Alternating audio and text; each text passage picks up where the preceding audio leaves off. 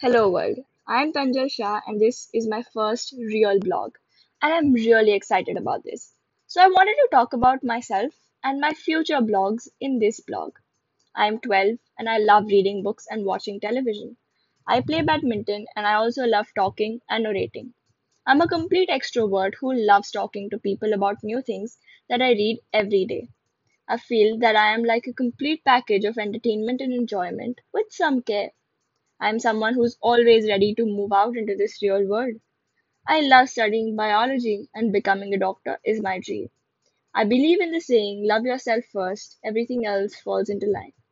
I believe this because I feel if I will not love and judge myself, then who will? And also, if I start loving and believing in myself, I will see everything will be okay and perfect around me.